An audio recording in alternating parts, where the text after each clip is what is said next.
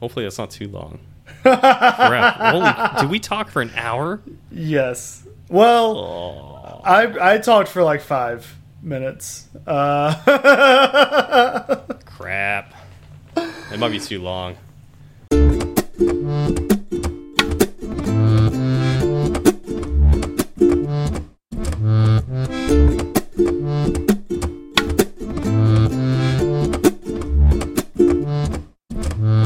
Hi, I'm Steve. And I'm Zach, and this is Fireside Swift. How's it going, Zach? It's going well. You know, we took last week off. We did a great job of telling everybody that we were going to do that too. You remembered too. Good job with that, by the way.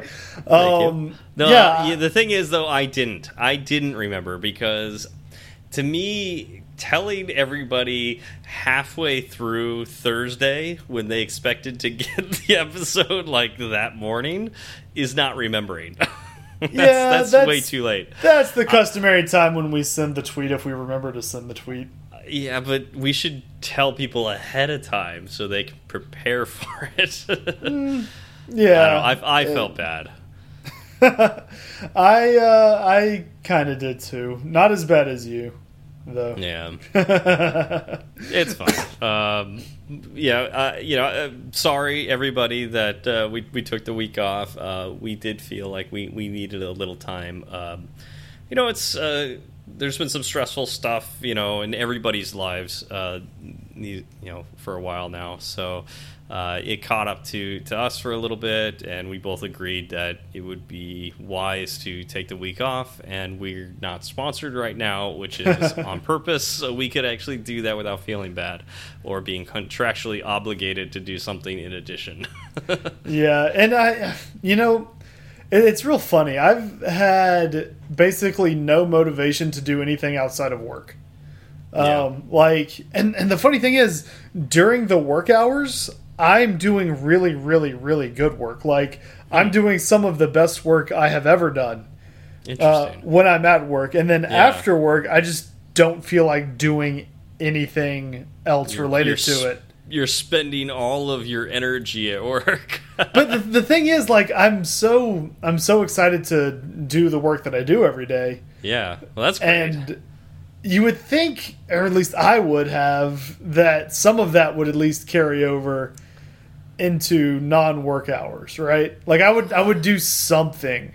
But I have had, like I said, zero motivation to do much outside of work. Which is, it's a little different for me. Yeah. I usually have 1 or 2 things happening on the side just because I'm interested, but I don't know. It just hasn't been that way for me for the past couple weeks. Well, and that's okay. It's okay for those wants and desires to ebb and flow. Sometimes we need a break, which is exactly why vacation time is so important. And you used a little bit of that last week for the fire, you used some of your backed up Fireside Swift vacation time. Yes, the I wouldn't say PTO because there's no P, there's just TO. Yeah. The TO. We have an unlimited time off policy here. Unlimited. That's exactly where I was going for. Yeah. As much as you want, as needed. That's our philosophy. We'll just make you feel guilty if you take it. Just like a real unlimited time off. Fireside Swift, always keeping it real. What's really interesting is, I work for Match Group, Tinder at Match Group, and Match did a big survey of all the employees, and they found something really interesting about time off within all the stuff that's been happening lately. They found out that people are not using their time off right now, which makes sense. They're not using it because where are they going to go? What are they going to do?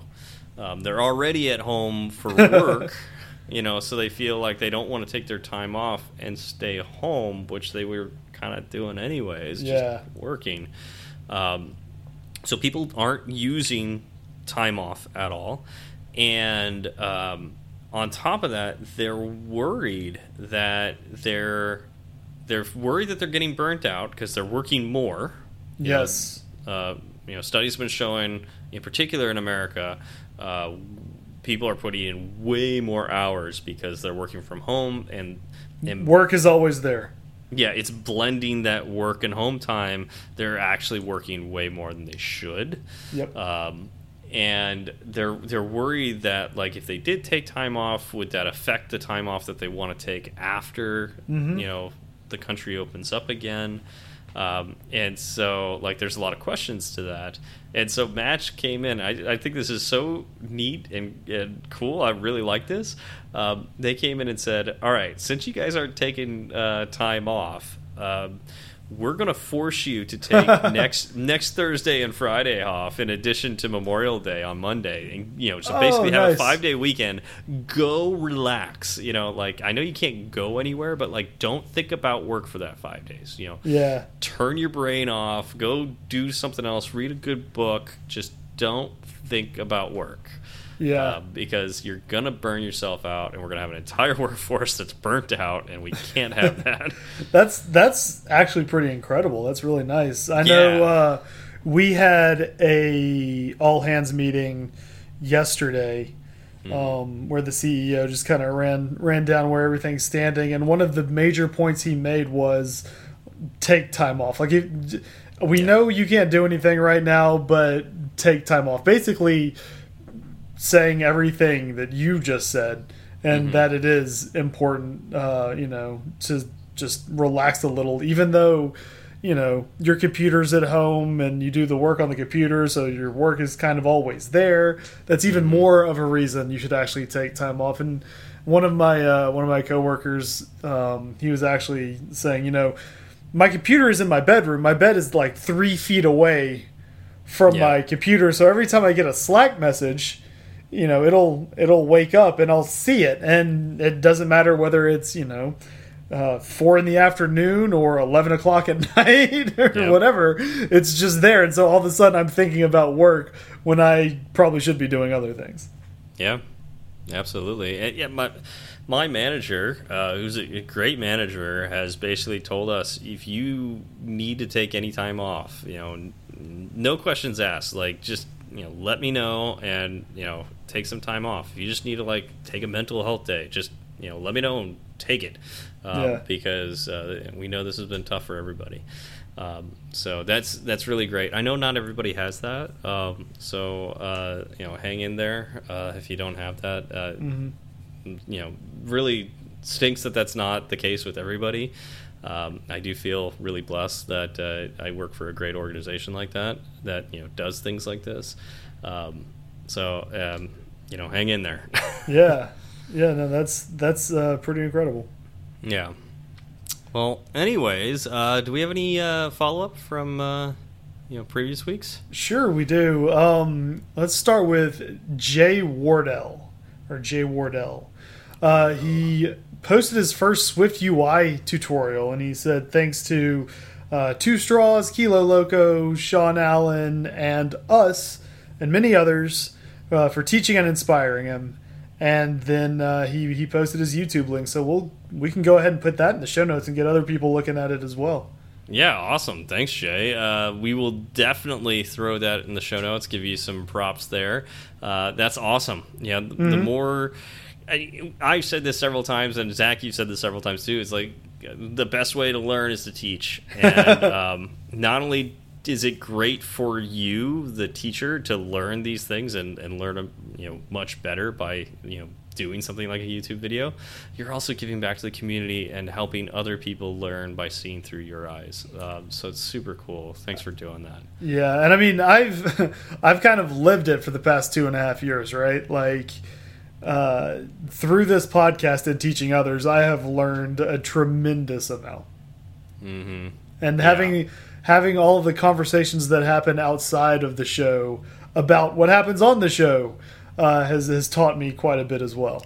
Yeah, we've talked about that before. Like, this podcast has given so much back to me.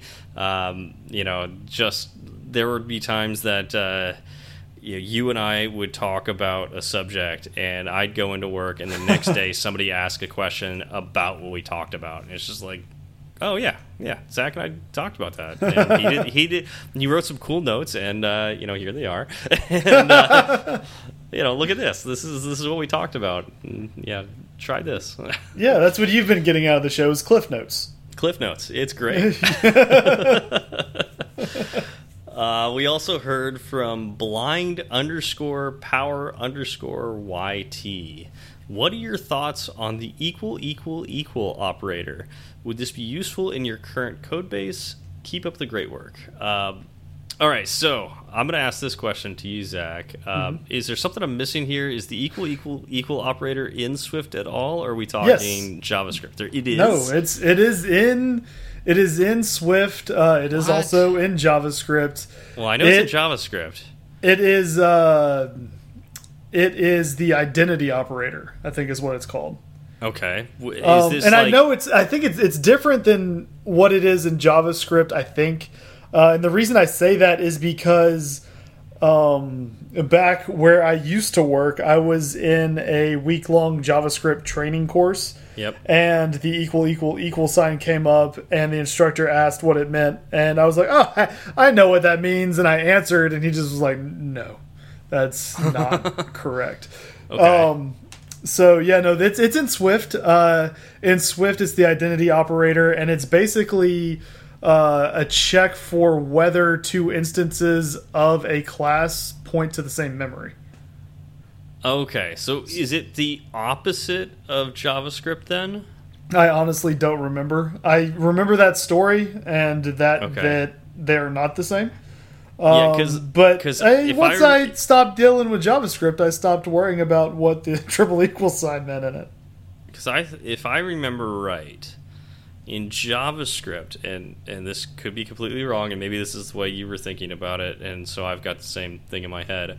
The equal operator in JavaScript is basically useless because is the left side of the equal operator functionally equivalent to the right side, but because JavaScript has so many different types and things like that, like essentially like let's see here, like almost anything could equal anything on the other side. Right. Like, well, it's not a strongly typed language. Yeah, like 1 equals 2, a string, or sorry, 1 equals true. Yeah, true and 1 are equivalent. 0 and false are equivalent.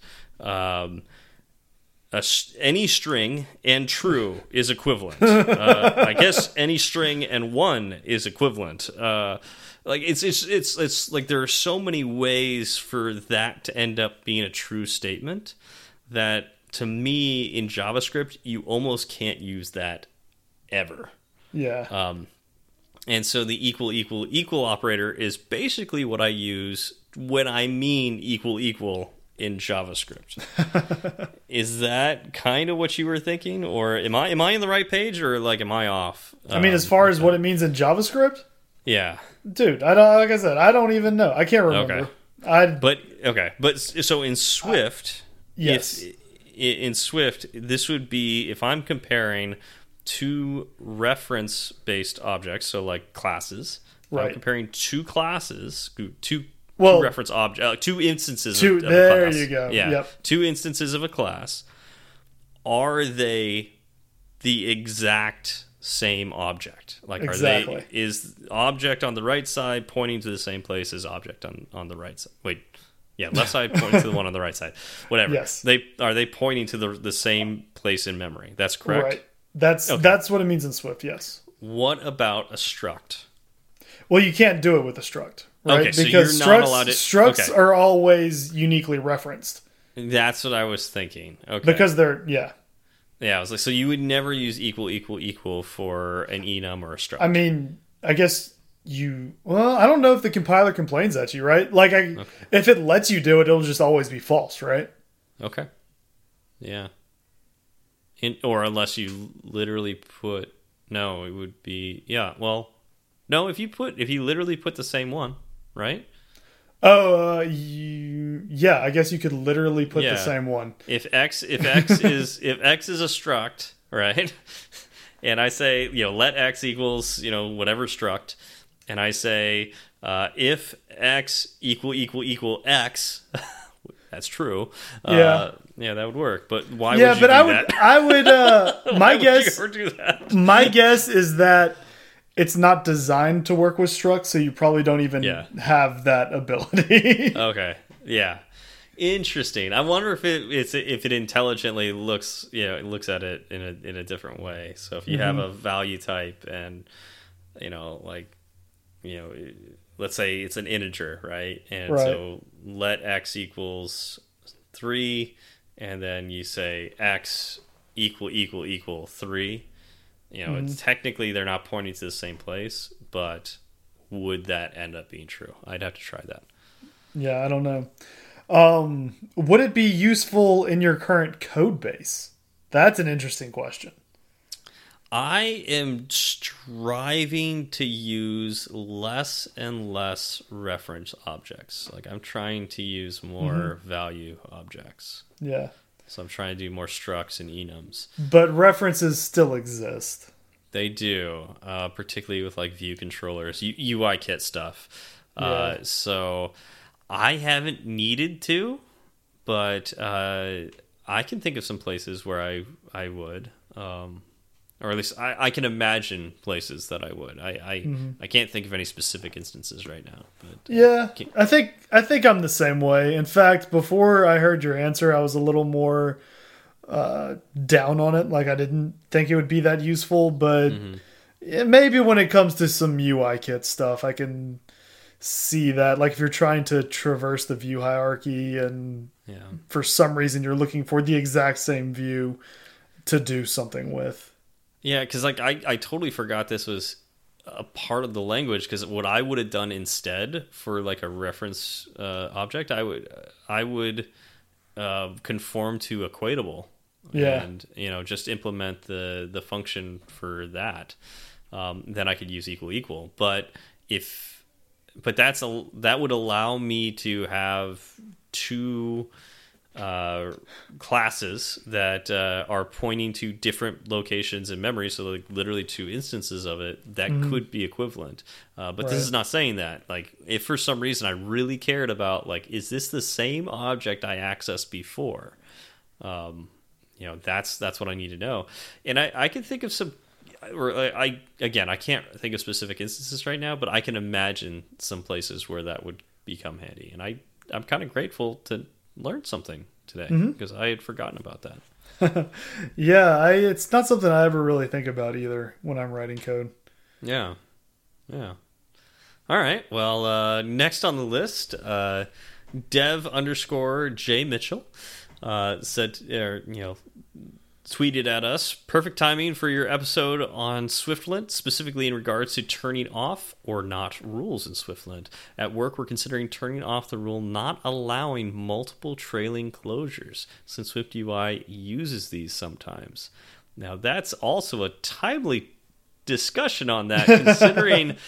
wasn't there like a proposal that was accepted this last week? Yeah, for multiple trailing closures. Yeah. Now, I think that, I think in Tinder we have that turned off. Turned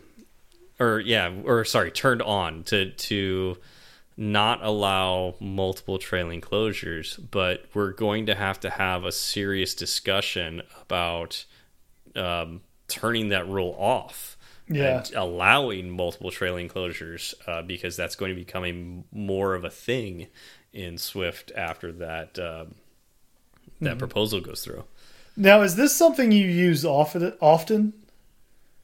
The multiple trailing closures? Not really, because right now the syntax is so ugly that I don't like it. And so I avoid it. Yeah. It also gets really confusing, which is why the Swiftlint rule is there. Yeah, it gets complicated real quick. Yeah, I want to have like something to tell me which closure is this, so I know what I'm doing with it. And so I haven't. I know somewhat of the gist of the proposal. It allows for labels, or at least the parameter name, or not parameter. What's it called on? Yeah, it's parameter name. Yeah. Function parameter name. So it requires the parameter name on the second and further down trailing closures, right, Zach? Did you read it?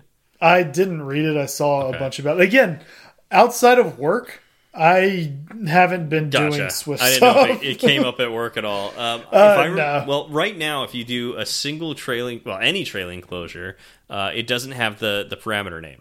So, like, if I just have a single trailing closure, it drops the parameter name. Let's say I called it completion or completion handler. Yes. That's a goes fairly away. common one. Yep. Yeah, you don't even write completion handler. It just you end the function early. It looks like you end the function early. Yeah. You start the brace and you go in it, and it's like, I don't like that. I mean, you get used to it, but it's like, yeah, it's not. To me, it's not great. Fine, okay. But then if you wanted to do even more trailing closures, like, I think you can just append those on and you drop the parameter name. I could be wrong on that. I should have done a little research before this, and I didn't, but this is Fireside Swift, so here we are. And this proposal means that all the trailing closures after the first one, you have to put the parameter name before it, and it will autocomplete for you, I believe, and put that parameter name. So that's nice. Nice. And I like that. That allows me to know which one I'm in. But if I remember right, the vitriol that was showing up within this proposal, a lot of people did not like this. Yeah, a lot of people didn't like it. And I think one of the main reasons was that first trailing closure doesn't get the parameter name, but all the other ones do. Yeah. So why don't we just pass it in just an array full of functions? Yeah, that'd be interesting. Let's do that instead. Of course, that's how you write your function, right? So you could do that if you wanted to. But at any rate, I think you and I are not experts on this. We did not read the proposal in detail, and I did not prepare for this, so we can only speak a little bit to it, and we'll have to come back to that once we know more. What let us know what y'all think about it. I'm curious to hear what people who aren't like dug into all of the proposals and acceptance and are super active on Twitter. I want to know what just kind of the average person thinks about it.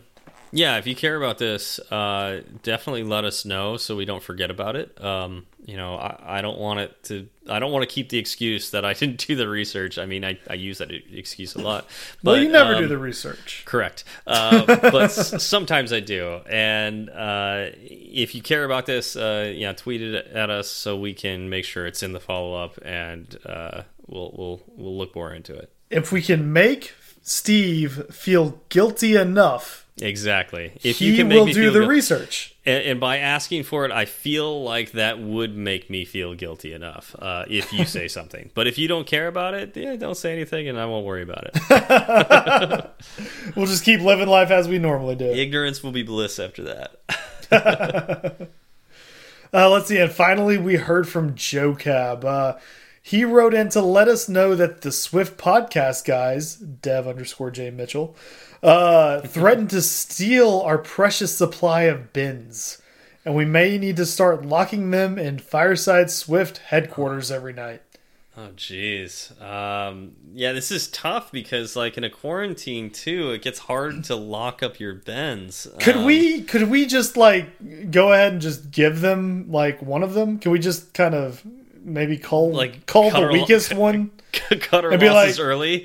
You can have British bin. There you go. Oh, you made that decision quick. I mean, if it came down to it.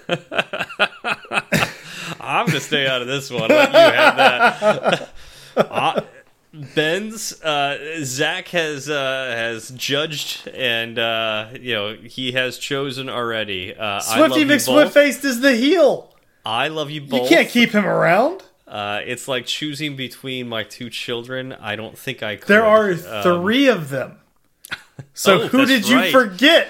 Oh my goodness! And so, we gotta have him on. We gotta have him on. And okay, we really do. Talk about making me feel guilty. Yes, Ben G, we need to have you on so I don't forget about you when we talk about the Bens. There's probably a better way you could have worded that. I know. Yeah. But anyways, okay, so it's like my children. Gosh, our precious supply of Bens. I already cut the supply out earlier. It's like my children. I pay attention to 2 and forget the 3rd. It's true. It's so true. Well, isn't that the case with children? You have 3 children, right? And oftentimes when you talk to me about them, you forget about one all the time. Yeah, but that's just because I have trouble counting that high. So do I. Okay, and so then Joe Cab also tweeted at us. This is in the past week. He said, "No new episode first thing Thursday morning. Crawls back into bed." So I guess we are where he belongs. Joe Cab's morning cup of coffee on Thursday, which is weird because I feel like sometimes we would put people to sleep, but maybe that's the thing. Maybe he uses us to sleep. Sleep in on Thursday. He's really an insomniac. Thursday morning was Thursday at 2 in the morning. Yeah. Well, I mean, the episode does come out at midnight Pacific Standard Time. I don't know what time zone Joe Cab's in, but he's in Boston. He's in Boston, so 3 I hours. make it a point to always know where Joe Cab is. Yeah, it's 3. That's 3 in the morning, so he could use us to get a little more sleep. Yeah. Okay, that makes sense then. Yeah. All right. So Zach. Oh, I never thought we were going to get here tonight. So Steve, why didn't you think we were going to get here?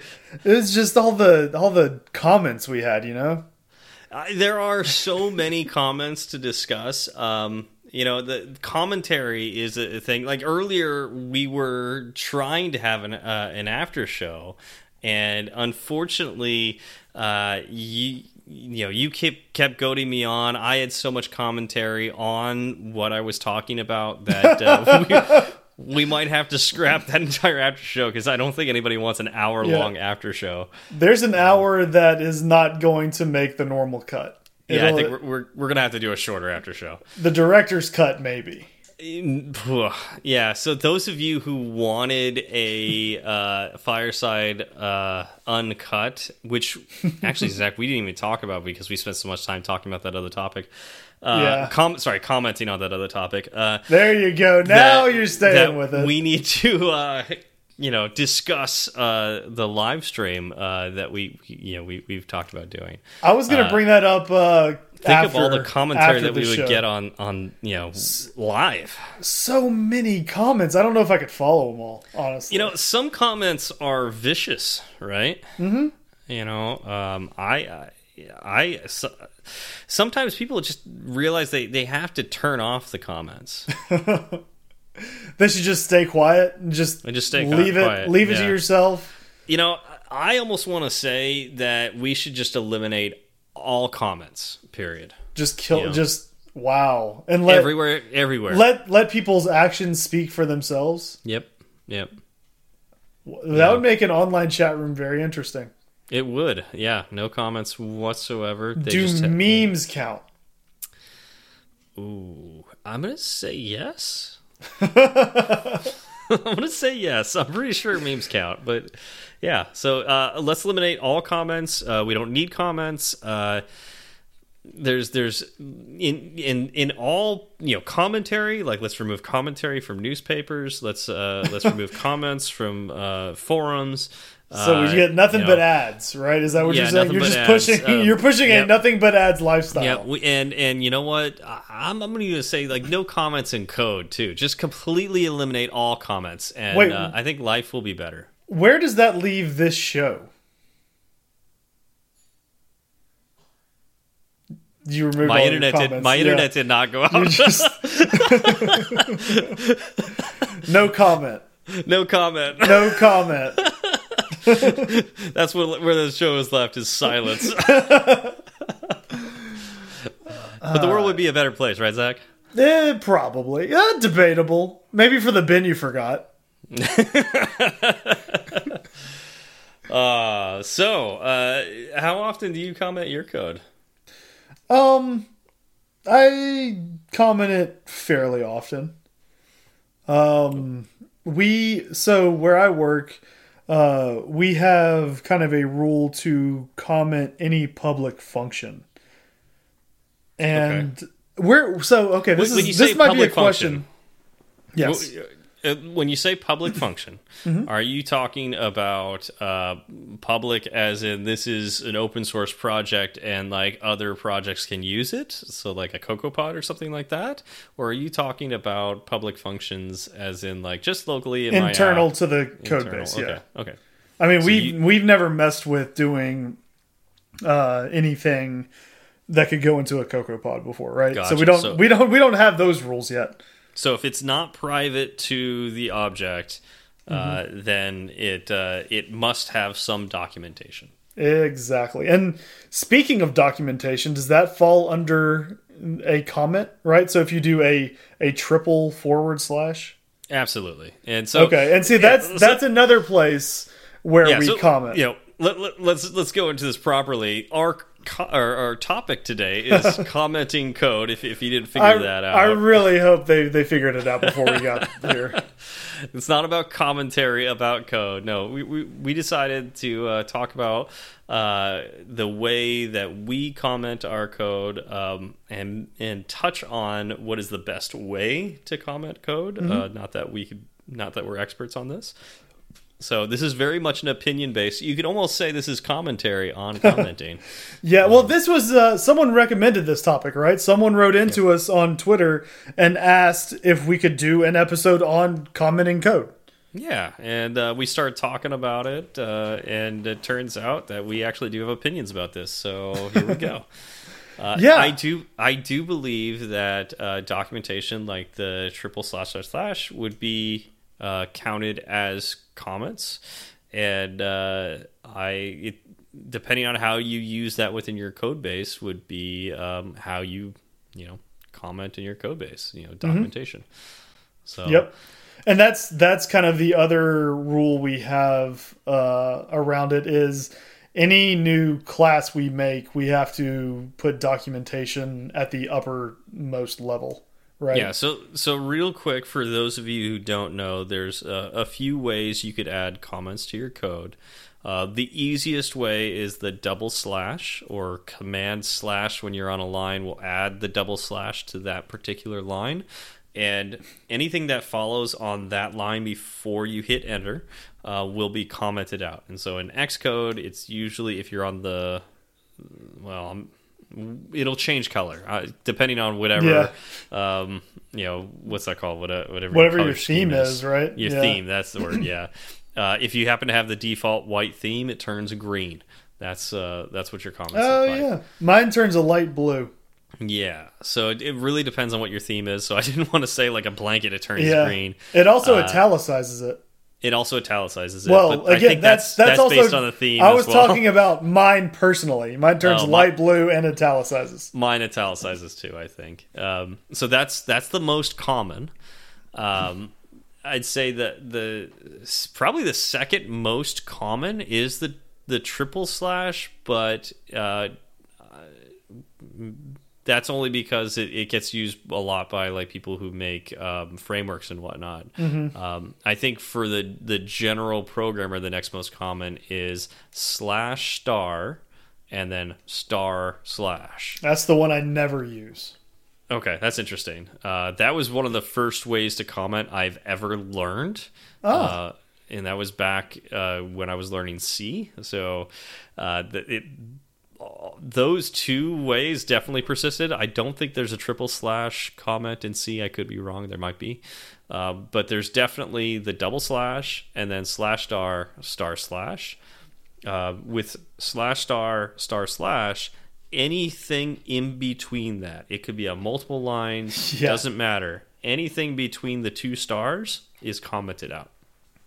So that's kind of nice if you want it to, like, on one line, comment out the middle of that line and leave the beginning and the end. You know, you could do that, which is weird, but you could. If you wanted to easily comment out several lines, let's say there's an entire function you want to get rid of, and you don't want to have the double slashes all the way down for every single line. Basically, like if you're working with an IDE that isn't as intuitive as Xcode and have the nice shortcut for command slash. Oh, I love that shortcut. Like I use that all the time. Imagine if you didn't have that. And Yeah, that would be a pain. yeah, that's why we used /*// because we didn't have in the IDEs I worked with for C when I was learning it. It was like Vim and like Nano and stuff like that, like where you don't have like the best, or at least back then didn't have the best shortcuts. Yeah, we would just, if I wanted to block comment, I would just do the //*. You know what's funny is that Wow, I did ///. It's the other way around. Yeah. /*// Yes. Java has the / and the /*/. And there's no shortcut, at least that I know of, in any of the IDEs that I was using when I was writing Java. But I still didn't use the /*// comment that often. Yeah. And I think it's because I wasn't writing multi-line documentation often enough to think about it. I used them a lot with debugging. You know, not Yeah, necessarily, and because I would use it a lot with debugging, I would remember it if I wanted to have multi-line comments. So that's why I would do it. Like, yeah, often. Okay, yeah, I can see that. So with Swift and Xcode, we've got the // which remind me again. It's more for documentation, right, Zach? Yeah, then that's what it denotes, is documentation, right? So if you do // over a function, then wherever you go to call that function in your code base, you'll actually get documentation in that pop-up window.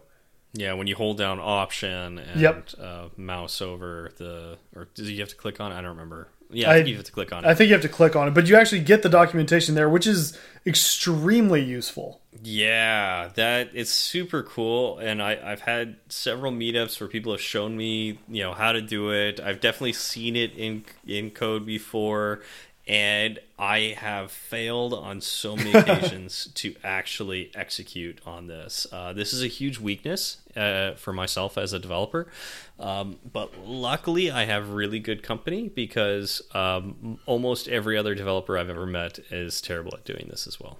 I was bad about it up until probably about a year ago. Okay. When we kind of made it an official thing to do when adding any new class, add documentation. When adding any new public function, write documentation. And if we came across public functions, which we don't have that many of in our code base anyway, go ahead and add documentation to it if it already exists. There's a couple things I really love about that policy, and I might try to take that to my team at Tinder. Number one, you're getting better at writing documentation, right? Yeah. And B, so I used number one, A, and B. Yeah, whatever. Two. Yeah. Number one was that, like you're getting better at writing documentation, which is great. 2B. I know. Two, the second reason why this is really great is it'll make you think twice about making a function public. That's it, exactly. That was kind of you were like, man, do I really want to write this documentation? Would it be easier for me just to have a private function? Yeah, you're just adding just that little extra friction to to work on encapsulation better. Well, and there's a time when I would actually write a function that was, for all intents and purposes, private, right? Like it wasn't getting used outside of the file I was in anyway. Yeah. But I was in this mindset of just writing func blah blah blah and then going on, right? Yeah. And so now I would write that and be like, wait, if I write this, if I don't put private in front of this, it means I need to add documentation. Do I really need to add documentation because I'm not using it anywhere else? Okay, it's private. Now, do you have a Swiftlet rule that enforces that, or is that just a code review thing? We don't. It's a code review thing. Okay. And as we've gotten better about it, it hadn't been an issue. We're not that worried about the public functions that are existing in the code base now to create a Swiftlet rule or enable a Swiftlet rule for it, and then go back through and add all of the documentation for it. Again, it's as we come across them, as we do the work, we'll add the documentation. You could just go through and disable it, or mark it private, that. But I think, I don't know if there is a Swiftlet rule for that. If there is, that would be cool, and I would potentially pitch that to my team.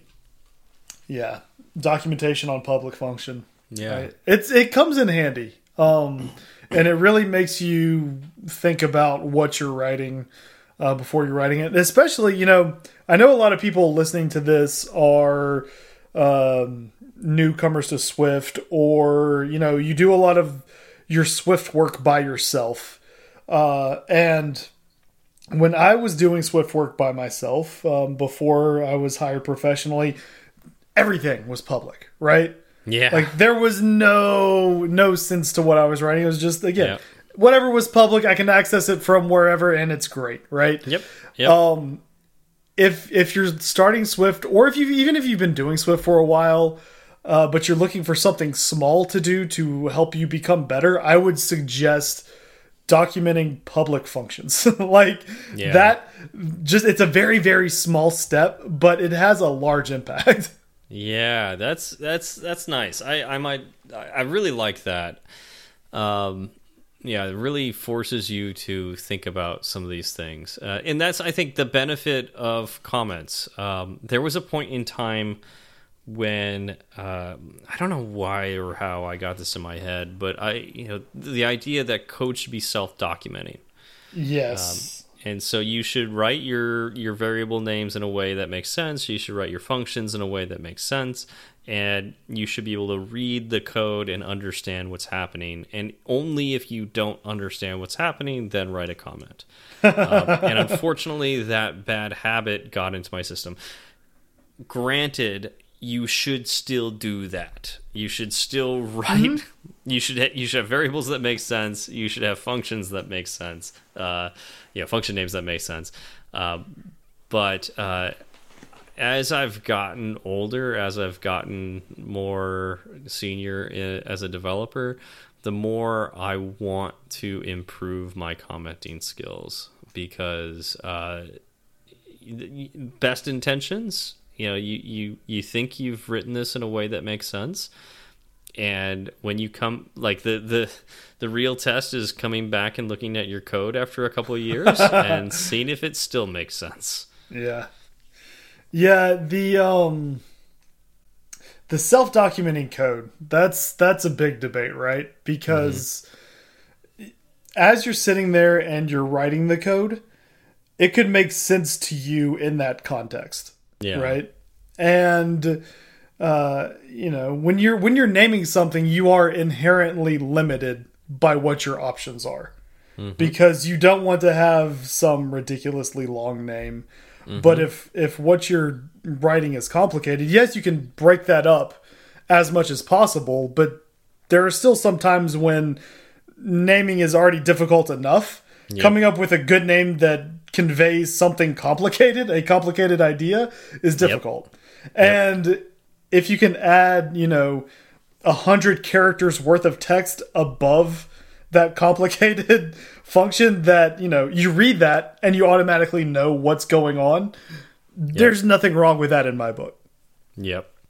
Yeah, and you could also put in those comments things that you as the developer left out on purpose. Yes, that's huge, actually. It's I made this function, and you know, this is what this is what it does, and this is what it's intended to do, and we made this compromise.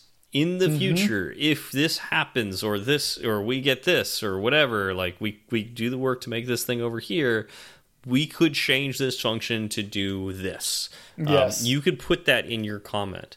And that's self-documenting code in that sense. There was a bug I was wrestling with, and I think I talked about it a little bit on the show. I don't know, maybe 3 or 4 months ago, maybe longer than that. But it had to do with a date picker and what the minimum date of that date picker was going to be. Okay. And we had a different bug that happened around the same place as this date picker. So I fixed that bug, but I was also looking at this code, and I was like, why? We were setting the minimum date that you could pick to be yesterday in some cases. And this date picker was saying, when would you like an alert for this thing?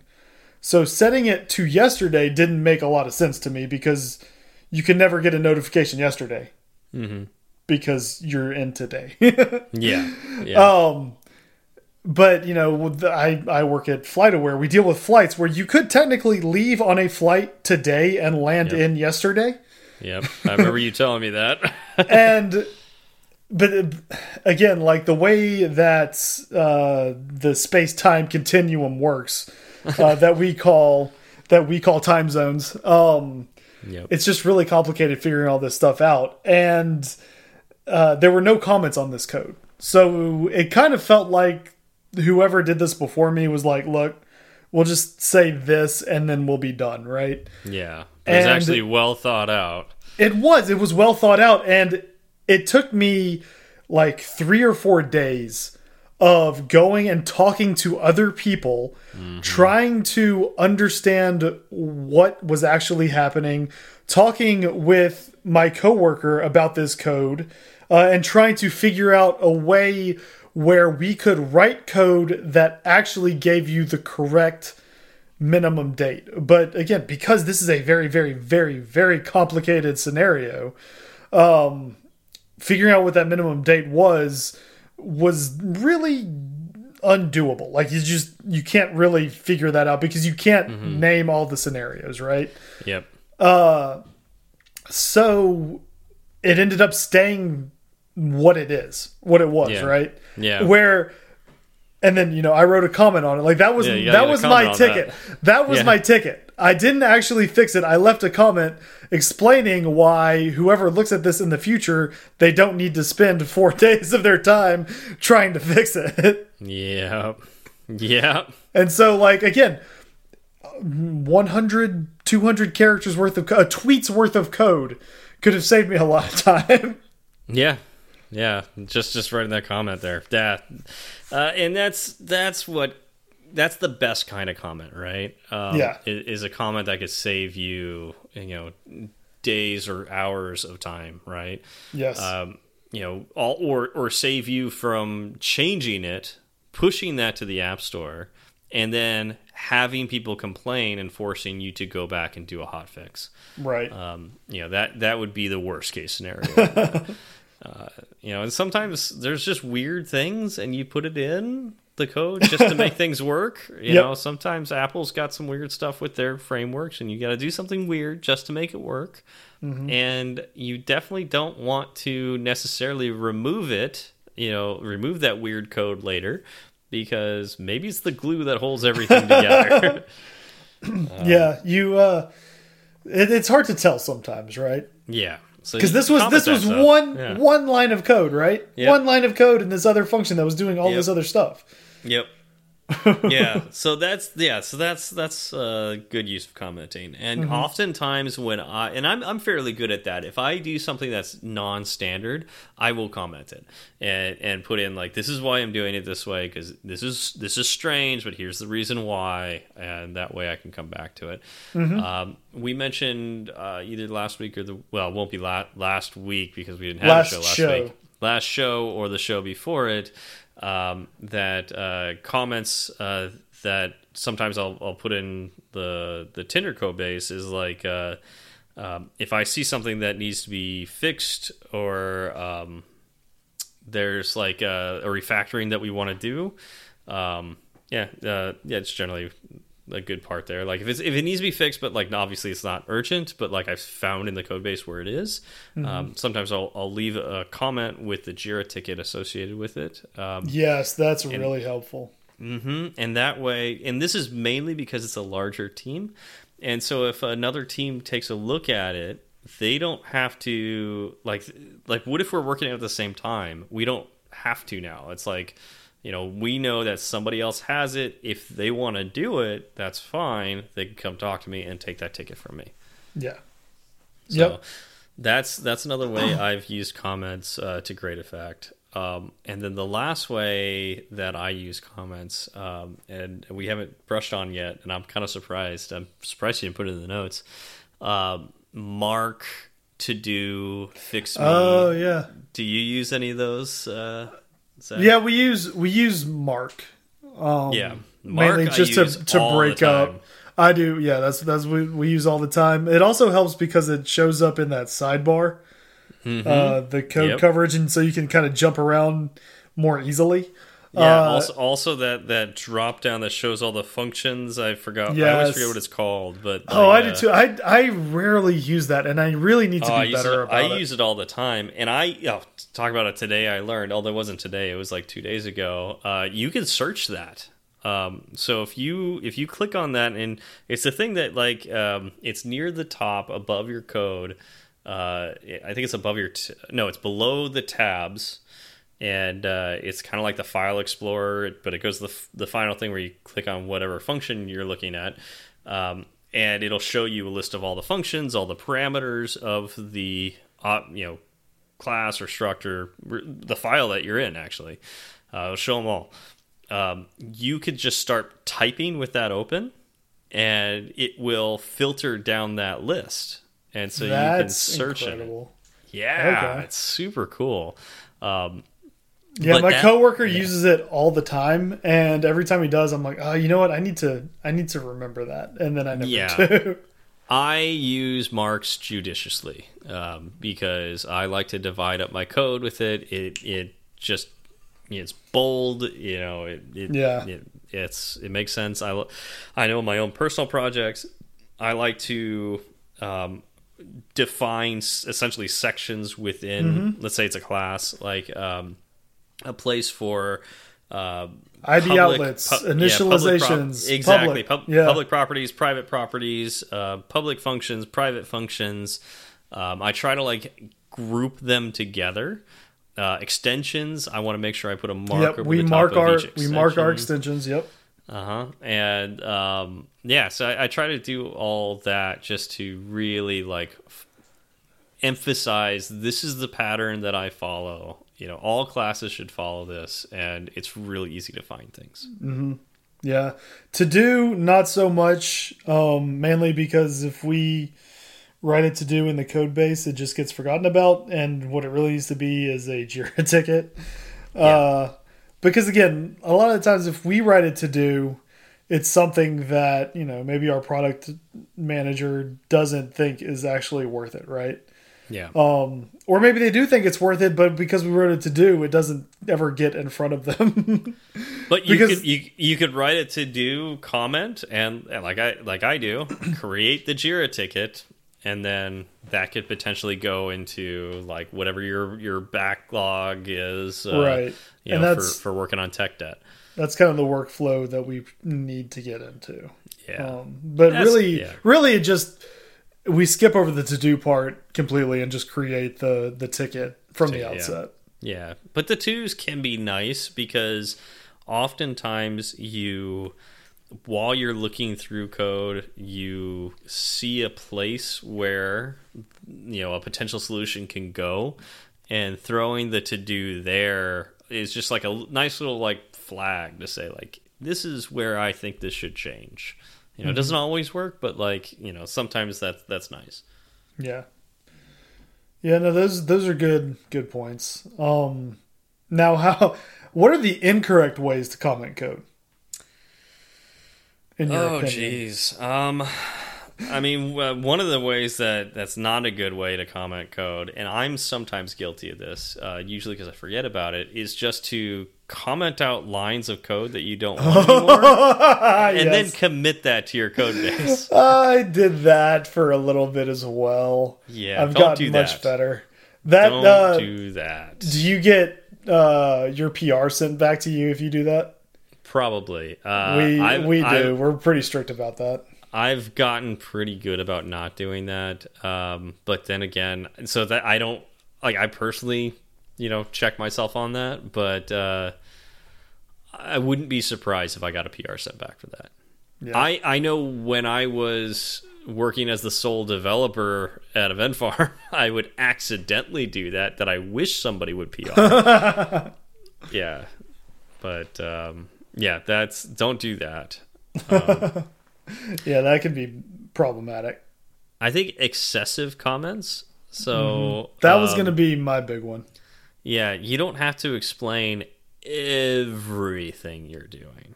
And this is something that I was guilty of, and we had this conversation. I overcommented code I sent to you for Event Farm. Okay, remember that? Yeah. And because it was like I really wanted you to know like what my thought process was, as you were reading the code. But I think the code itself probably would have done that on its own. Yeah, and I think that's a really common mistake by younger developers, or junior developers. Younger doesn't really mean anything. I almost said it again. Junior developers, when you're trying to find that first job and you get that take-home project, you're excited. You're excited about it. And you're nervous. And I know particularly for the Event Farm take-home project, it specifically says something like, we're going to look at your comments. So it's like that little extra tingle in the back of your head. It's like, oh, they're looking at my comments. They better be good comments. I better really comment. And then comment the whole thing. I think I did something similar, to be honest, when I did my first project. So just be aware that, that's bad. It's actually bad to do that. You don't want to comment too much. Because it clutters the code base. It makes it hard to read. Well, and if you have to write a paragraph over a function describing what that function does, you may need to kind of look at that function a little more closely. Yeah, because it's probably something you could break out a little bit, or just break down and have that function call other functions that make more sense in context, right? Yeah. That way you don't have this function that is 250 lines of code. Yeah. Definitely comment things that are substandard, or not substandard. Abnormal. Non-standard, non-standard, so because like there are those weird date things that you mentioned, and stuff that that are against the grain. But they make sense sometimes to do that, right? But in general, there is some good things to be taken from the self-documenting code concepts, that movement, if you will. There's something we taken from that. It is you don't want to say the same thing twice. If you are if your function is named appropriately, and then the sentence above it that says what the function does is exactly the same as the function name, why put that? That is just cluttering everything up. So just don't over comment. But it's real easy to do when you first start out, right? And I mean, I was going from basically no comments because I was working on my own project and naive enough to believe, why wouldn't I understand what this stuff does? To okay, I need to turn something in that someone else is reading. How are they going to know what it does? Yeah, and there's also, another thing that we didn't talk about here. If you are working on, let's say, an open source framework, or a doesn't have to be open source, a framework really, that has, it's a plugin or something like that, it has an interface that other people will read. that you can comment the hell out of. Yes.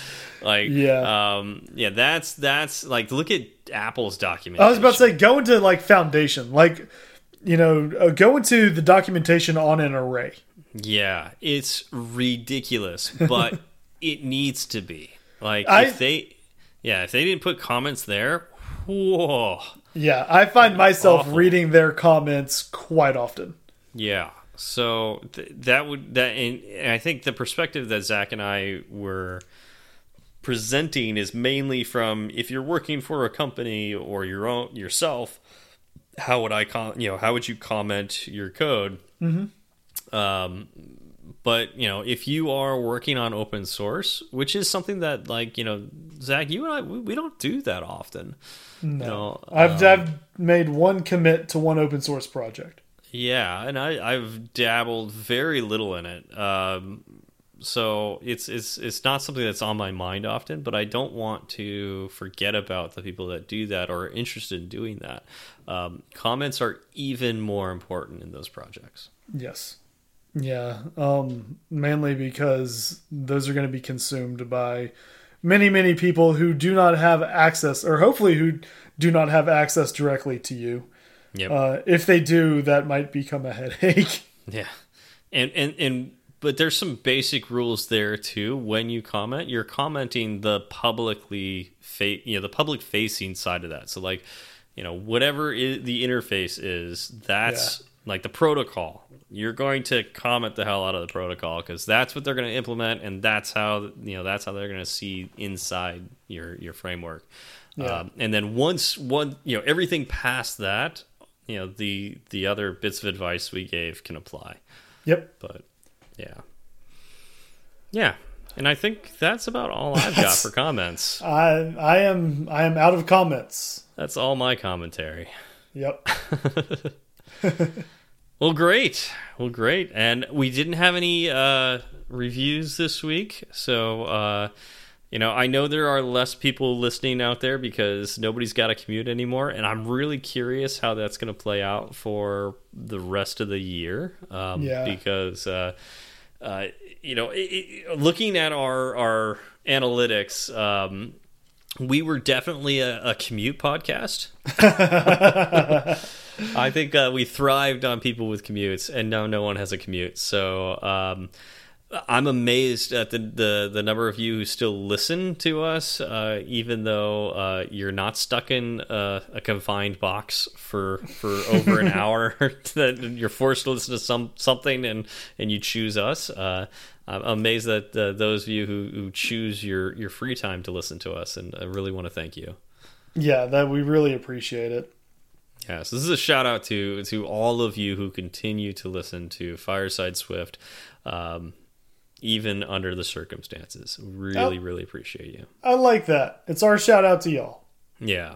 And if you want a very particular shout out, you want us to make fun of your name because we can't pronounce it, anything like that, feel free to give us a review on the Apple Podcast app, and we will be, you know, more than happy to butcher anything about your comment. Oh yeah, we're great at that. Specifically that aspect. Yeah. All right. Well, that's it for us. Well, hold on. Just real quick. Real quick. There was something brought up on Twitter. Okay. Is this follow-up? Well, it's something that was suggested in a tweet we sent out. Okay. And it's something you brought up a little bit earlier, and it's the idea of a live stream. Yes. So we actually had people that were interested. Yes, we do in a live stream. Yes. And so, you know, because I know not everyone sees our tweets, not everyone is on Twitter, you know, I just wanted to put it out there on the show itself.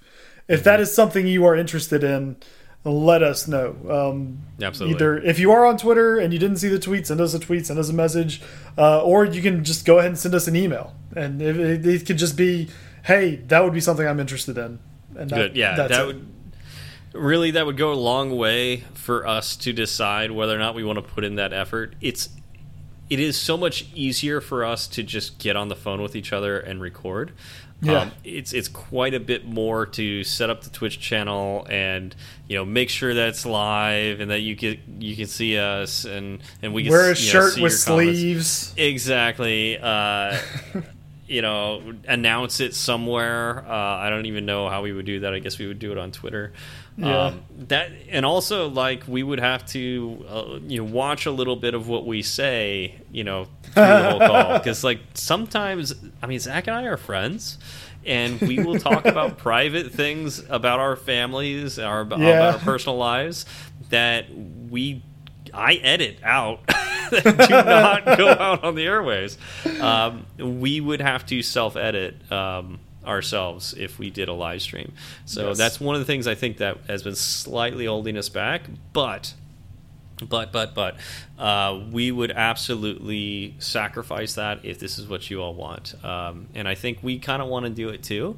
We just have that little bit of friction holding us back a little bit. Yep. So anything that if this is something that you actually want us to do, it would go a long ways if you just let us know, and we will do that for you. Mm-hmm. Yeah. We'll see what we can. Yeah, we'll see what we can do. Yeah, you got fiber now. I have fiber now. It was a pain in the neck and a headache, but it's all hooked up now. Yeah. All right. Well, thank you all for coming out, and we will see you next week. Y'all have a good one.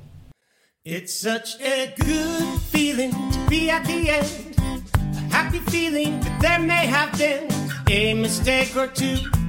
So we'd like to hear from you. Twitter's great, Breaker might beat it. Email's fine, but we rarely read it. But we love 5-star reviews, and we promise to mention you. So get a pen and write this down. Just kidding, who's got pens around? Still, they'd love to hear from you. Steve Berard and Zach Falgout. Tweet at Zach and have some fun. At TFALG, all you do one. At TFALG, all you do one. He'll write back when his work is done. Tweet at Steve and you will see clever use of the emoji at SWB ERARD. Fireside Swift has its own handle, so you can burn 3 sides of the candle at Fireside_Swift. At Fireside_Swift. And if your message is a little too long, there's firesideswift@gmail.com and firesideswift.com. Firesideswift.com.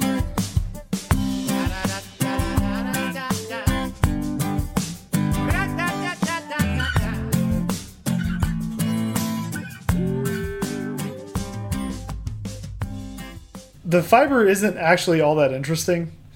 Long story short, the contractors came out to bury the fiber line and to run the fiber line from the hub. They dug up everything. In doing so, they cut the existing cable. So what I was currently using for purpose? internet, no. Oh, fun. This was no. So AT&T, we have fiber through AT&T, right? So these are AT&T's contractors. They came out, they cut Spectrum's cable. That's good. That's very good. And also, they cut the fiber line that ran to my neighbor's house down the street. Oh, I'm sure they loved that. Oh, yeah, no, she came out all sorts of pissed off. Yeah. And so the guy was just, he was angry. Nothing was working right. My yard was all torn up. After about it was like 2 or 3 hours, they got my neighbor. They ran a new line to my neighbor's house, right? So not only is the side of my yard torn up where they ran it to my house, they had to rerun it across my front yard, the entire length of my front yard, over to my neighbor's house to repair the line. Wonderful. They had to find where they actually cut the cable for Spectrum and fix that, splice in a new piece of cable. Okay. And then at about noon, the main contractor, he knocked on my door, and the whole time he was complaining. He said this was going to be his last job with AT&T. He hates doing jobs in my neighborhood because the ground is so rocky. It's impossible to work over here. I'm sure you love hearing that. Yeah, it was great. It was great. And then he left, right? So none of the cables are buried yet. This is a great experience. He leaves. He says, we'll be back tomorrow to finish it up. I said, okay, I wanted you to know. Oh, it also started raining while they were there. So they were trying to do all this in the rain. He leaves. Well, before he leaves, he says, we'll be back tomorrow to finish all this up, get everything buried, and then you'll be good to go. And I said, sounds great. I could tell he was under like just a lot of stress. He wasn't happy. I was like, you know what? That's fine. Good. Do whatever it is you need to do. I get it. Yeah, yeah. The next day rolls around. No one comes out. And I'm like, oh, God. He quit. Like, he just straight up quit. Because before he left, he was talking about how AT&T stiffed him on a previous job. Yeah. And I was like, oh, okay. So they were telling you they weren't going to pay for this one either. And so you're just not doing the work because you were already quitting this line of work anyway. Yeah. So, and that was Tuesday, I believe. Maybe it was Wednesday. Okay. I think it was a Wednesday when they didn't come out. So I call AT&T, or I chat with them Wednesday online, and I say, okay, we had a contractor come out to run fiber to our house. I'm not sure what state the fiber is in right now. There are lines running all over my yard. I don't know if it's fully hooked up yet. I don't know what's going on. The contractor said he was going to be back out today. He did not come back out today. You know what? I don't have anyone else to talk to outside of you. Like, what do I need to do? And the person I was chatting with said, okay, that's great. We'll get you set up. Sorry for the inconvenience. We'll have someone out tomorrow. And I said, okay, great.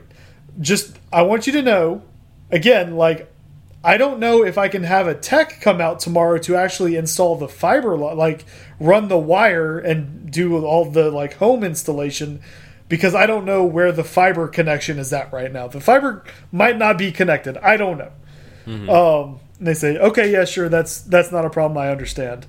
I said, okay. I got offline, went and talked to Lauren, and I was like, there's no way that the person understands what I just told them. I was like, I just know that when they said we'll have someone out tomorrow, what they meant is we will have a tech out tomorrow. Yeah. And so tomorrow, of course, rolls around. Tomorrow rolls around. I get a call at about 8:30 in the morning. It's a tech. Yep. And I pick up the phone, and he says, this is blah, blah, blah with AT&T. I said, okay, this is blah, blah with AT&T. I'm coming out to do the home install. Okay, I think there was a miscommunication. Yeah, you do realize Just so you know. Yeah. The fiber may be installed. I'm not totally sure where the connection's at right now.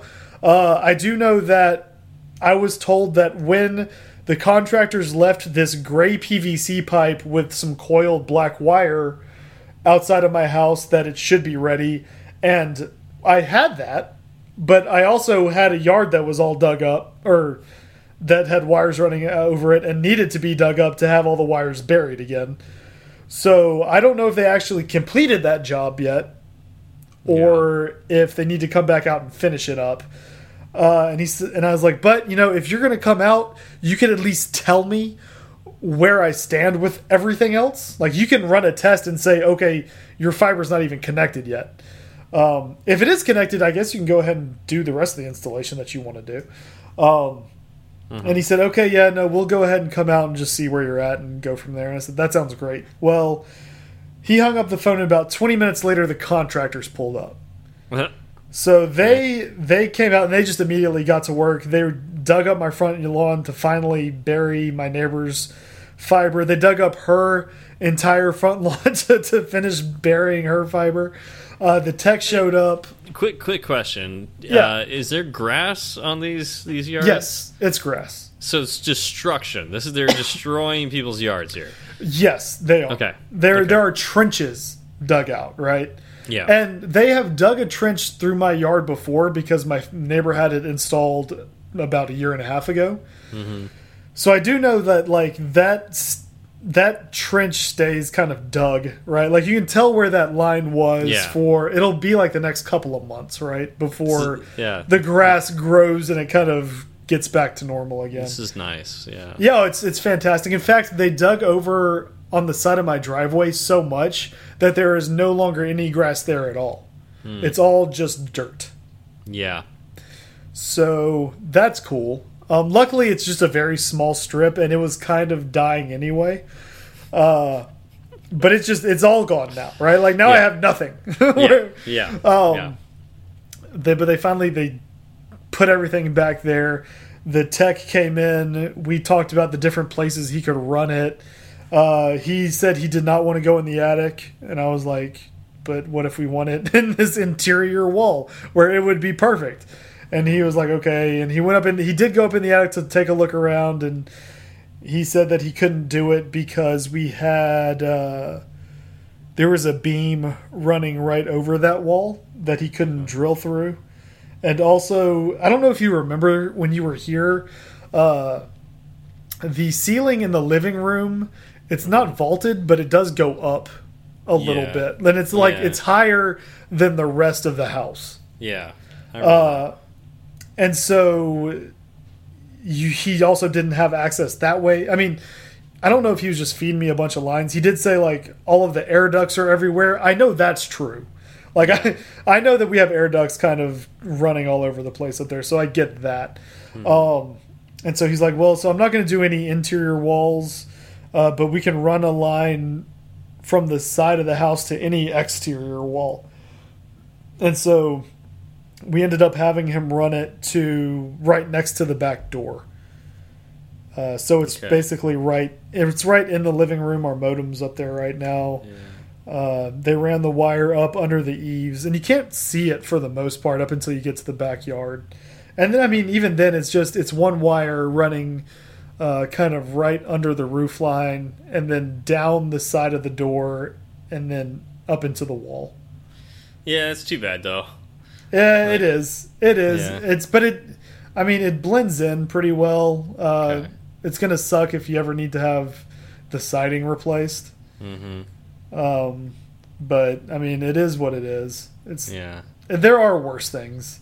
Yeah. In life, but yeah, no, he wasn't about to run that Cat 5 cable through the attic. Man, this sounds like a very delightful experience, and makes me really want to be a homeowner that has things like this that need to be installed. Yeah, I mean, it was one of those things where we really were not happy with the Spectrum service we were getting. It was always spotty. Who is? Yeah. It was just as expensive as fiber with AT&T. In fact, for the first year, we're getting it for $20 cheaper a month than than Spectrum was. I remember when I moved to Ridgecrest, California, when I first moved there, I asked around. I was like, all right, so what are my options with internet? And limited? Were they limited? Yeah. Like they are everywhere else? Is there fiber? No. Heck no. No fiber. That fiber doesn't exist out there. Okay, fine. Cable? Yeah, there's cable, but it's limited. What do you mean limited? They cap your data. What? Who caps data? They cap data. The cable company out there. I don't remember who they were. Okay. There's also DSL. DSL. Do they cap you? No.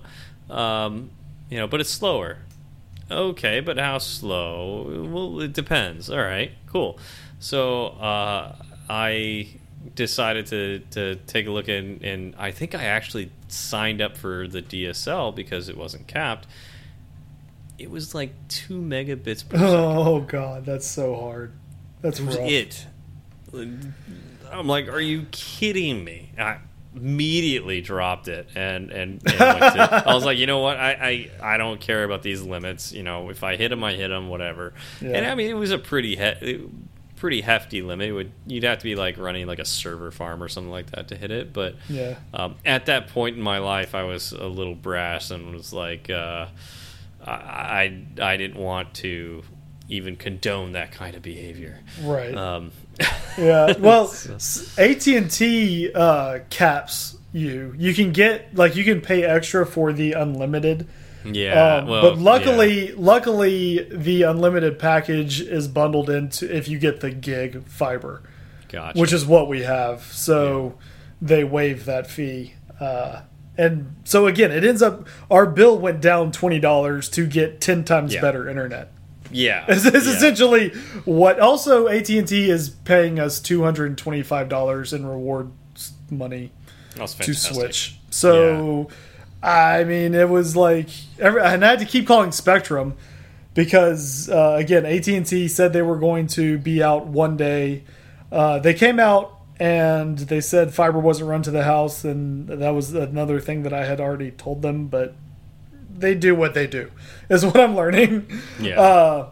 So then we had to reschedule that, and because we had to reschedule that, I had to bump back the date of canceling Spectrum. And I don't know if you have ever called a cable company to disconnect the service, but it's not a pleasant experience. No, it's not. It really isn't.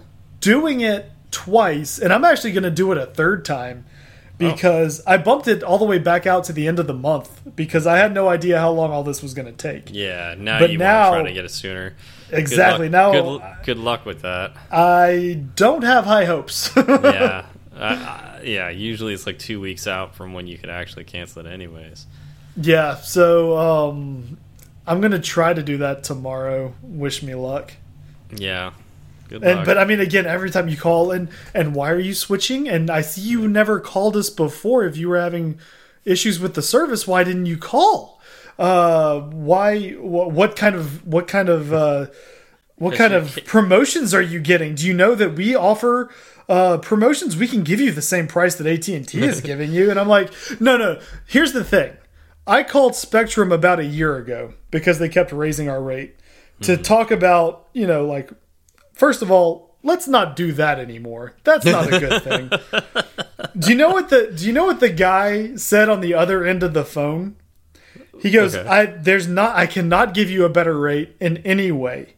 In fact, you are already getting the best rate. And at this point, like my rate was like $93.75 a month.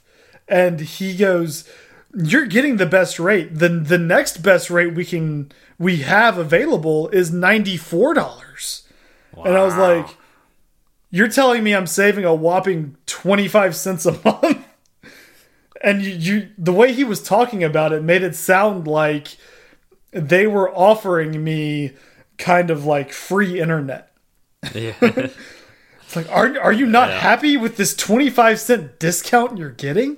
Yeah. I don't understand. You understand that's a full quarter, right? A month. That's a month. You get 12 of those a year. 12 of those. Oh, and he said it and he sounded so sincere about what a great offer we had. I just hung up the phone. I knew there was like, it was done. I hung up the phone. I went to talk to Lauren and I was like, I don't, how are you supposed to talk to someone like that? Like, yeah. You probably could have tried calling back and getting somebody else. Again, talking to them is not fun though. And like, and they know that. They know terrible. That, right? Yeah. Like they know how hard it is to do all this stuff. Yeah. And that's one of the reasons, like that conversation is what started our talk about switching to AT&T. Yeah. Right. But again, we knew just getting AT&T was going to be a headache because of all of the infrastructure they needed to put in place. Yeah, but you have it now. We have it now. Thank God. It's so much better. It's more stable. It's much, much faster. It's got all the bells and whistles you could want. We are really happy with it. Nice. And the call quality has been very clear. So so far so good. We haven't even gone fuzzy on my end at all. So I'm really happy about that. That's great. Yeah, I have fiber on my end. It's not as good as yours. I'm through Frontier, which I guess is Verizon. It's Verizon, but it's through Frontier. And I don't know why, but it's maybe because it's so dense out here. It's much more expensive to get to the gig plans. So I think I'm on 100 up, 100 down, which 100 meg up, 100 meg down. Yeah. But that's seems to be plenty for us. But now that quarantine and all that, and we're at home, maybe I'll see about bumping it up if it ever feels like we need to. But that was kind of the nail in the coffin for Spectrum. The fact that for the past 2 months I've been working 100% from home, meaning when I used to go into the office on Tuesdays and Thursdays, we would schedule our meetings on Tuesdays and Thursdays. That way, myself and my coworker could be in the office at the same time during the meetings, right? So we were on the co-working space's internet, which was fine, right? Yeah. But over the past 2 months, we've started having more and more meetings where I've been at home. 100% of them, actually. All of them, yeah. And the internet at times would really, really struggle. Yeah. And I would be dropping off of calls. Like, I would spend the entire meeting just figuring out the internet, right? Like, if I'm just doing work, right? Like, just writing Swift code, talking on Slack, committing code, so like pushing stuff to GitHub, pulling stuff down from GitHub, that was never an issue. Yeah. But actually getting into a Slack call with someone who was sharing video, or getting into a Zoom meeting with someone who was sharing video, all of a sudden everything was pixelated, nothing was working. Yeah. And I was like, okay, we're going to be doing this until September. I can't. I can't. Yeah. When it starts affecting my actual employment, it becomes a lot easier to make those phone calls to Spectrum. You know? Totally.